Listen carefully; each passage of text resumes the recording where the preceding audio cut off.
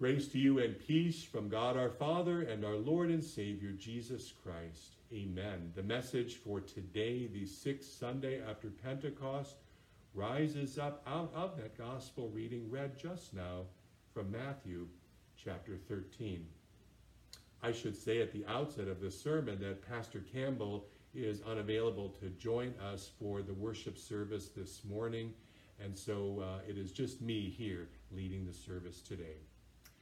So on this midsummer Sunday morning, the image that is over here in front of the chair out here in the narthex of our church comes from the artist Vincent van Gogh, who lived from 1853 to 1890. And this print of his painting is called the sower, but sometimes it's called the sower at sunset. It was painted in the year 1888. And it reflects Van Gogh's artistic style, what that's all about. Bold colors, broad brush strokes that give a textured feel to the painting. The sower in particular was a figure that Van Gogh saw in terms of representing the eternal cycle of agricultural life, of honorable endeavor and tradition, and symbolized these qualities in the artist.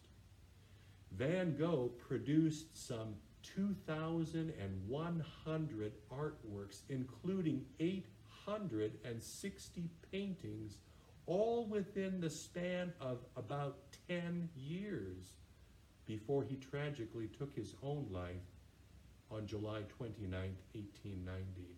Van Gogh was unsuccessful in his lifetime. He was considered a madman and a failure. He became famous only after his death, and he exists in the public imagination as the quintessential misunderstood genius.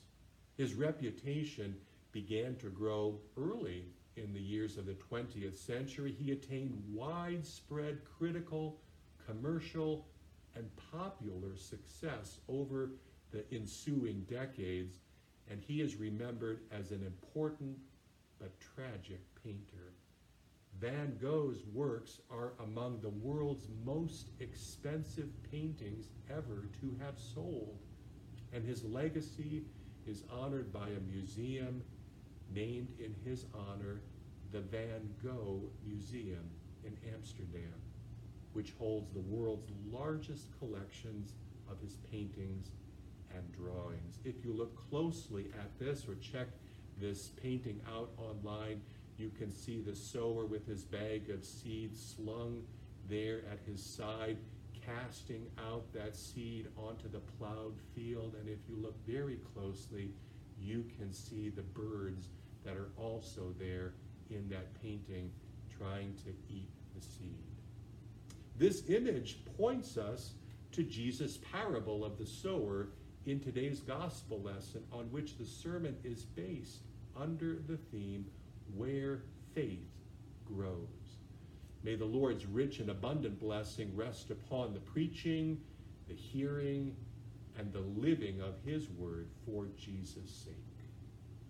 Matthew chapter 13 is a whole chapter of parables that Jesus told, one right after another. Sometimes Jesus' parables seem easy to understand, and sometimes they are more difficult, and that's okay. We come back to them again and again, and each time find something new there.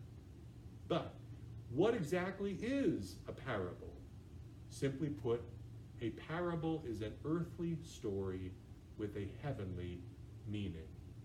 My favorite definition comes from the late theologian C.H. Dodd, who said, and I quote, "A parable is a metaphor or simile drawn from nature or common life, arresting the hearer in its vividness or strangeness, and leaving the mind in sufficient doubt about its precise application to tease it into active thought." Over the next several Sundays, We will hear about a number of different parables that Jesus told, all from Matthew chapter 13. So much of Jesus' teaching about the kingdom of heaven was taken from the natural world that is all around us, as well as from everyday life. And although Jesus does not actually use the words, the kingdom of heaven is like, in that parable which he told today, that is most assuredly what Jesus is talking about. We hear these words again and again throughout the parables that Jesus told in Matthew 13. The kingdom of heaven is like a grain of mustard seed. The kingdom of heaven is like leaven or yeast. The kingdom of heaven is like treasure hidden in a field. The kingdom of heaven is like a merchant in search of fine pearls. The kingdom of heaven is like a net that was thrown into the sea. And it all begins with the parable of the sower and the seed. From this, we learn where the seed of faith grows and where it does not grow. This parable, like all parables, is about things much deeper than just seed and soil. This becomes a jumping off point for our very lives and the deeper truth for how the kingdom of God is growing or not growing in our lives. Seeds cannot grow in hardened, compacted soil that's been trodden down by lots of foot traffic. Nor can seeds grow in rocky ground where there's no depth of soil. And we all know how well seeds do in the midst of thorns and weeds. So what kind of soil are you? Hardened, crusty soil that nothing can penetrate? Thin layer of soil with nothing but big rocks underneath? Weed-infested soil that chokes everything out? Truth be told, we can be all of these kinds of soil at different points in our journey of faith. And sometimes, against all odds, even in these far from ideal growing conditions, seeds can and do grow, at least for a short time. But the problem is that in such places, like the hardened pathway, the rocky soil, the weed-infested soil, that seed will never reach its full potential. In all likelihood, that seed is not going to grow into maturity. There's too much stacked against it. And if that's true in the natural world, it is true in the spiritual world as well, the world of faith. So where does faith grow? It grows in that good soil where the seed of faith, first planted in holy baptism, has opportunity to take root and grow. Sowing seeds, planting a garden can be enjoyable as well as frustrating. Enjoyable when the plants grow as they should, frustrating when they do not. And when they do not, why not? Not enough moisture, too hot, insect problem. Sometimes there seems to be an obvious answer, and sometimes not. I wonder whether the Lord God, the master gardener, who enjoys working with living things, asks himself these same questions when it comes to the seed of faith which he has planted in us. God may well ask things like, why aren't they growing like they should? Where is the fruit that I was expecting? They have everything they need to grow and flourish. So so why aren't they? Jesus tells us why the seed of faith doesn't always grow in our lives. Lack of understanding about God's kingdom. Failure to endure and persevere in faith. Being overwhelmed by cares and concerns or overtaken by materialism. All of these things can and do undermine and even destroy faith. And yet, in spite of all of these things, the sower casts the seed widely and generously. The sower sows that seed in places where it may or may not take root and grow.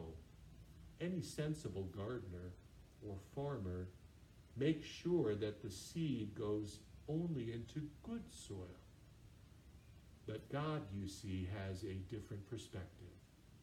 God scatters the seed of faith for his kingdom in places where a productive harvest may seem very unlikely from our perspective. The power is in the seed, not the sower. That seed is the life-giving good news of how God's kingdom has broken into our world and into our lives through Jesus, the Son of God, who lived and died and rose again to rescue us from doubt, despair, and death. God did not spare the life of his only Son, but freely gave him up for us all as the atoning sacrifice for all of our sins. That is where faith grows, in the truth of that good news.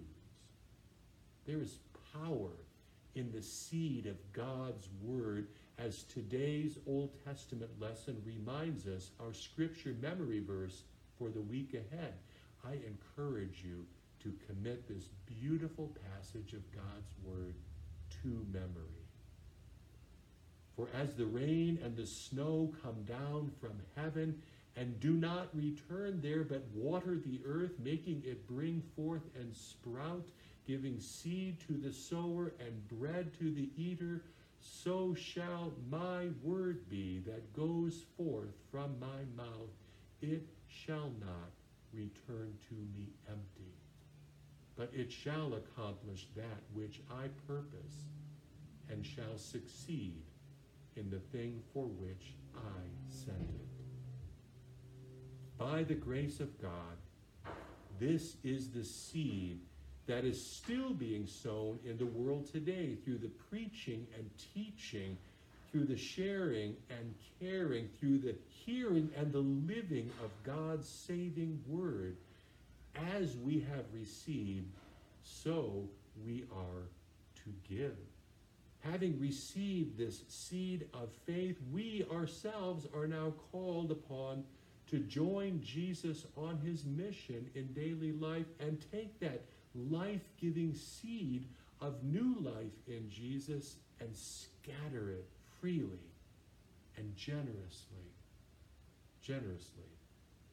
As we point others to the kingdom of God that centers in Jesus, we trust that seeds of faith are being sown, even if we cannot predict or see what the results will be. God is in charge, and the seed of his faith will not return to him empty. Amen. And the God of peace himself sanctify you wholly, your spirit, your soul, and your body be kept sound and blameless at the coming of our Lord Jesus Christ. He who calls you is faithful. He will surely do it. Amen.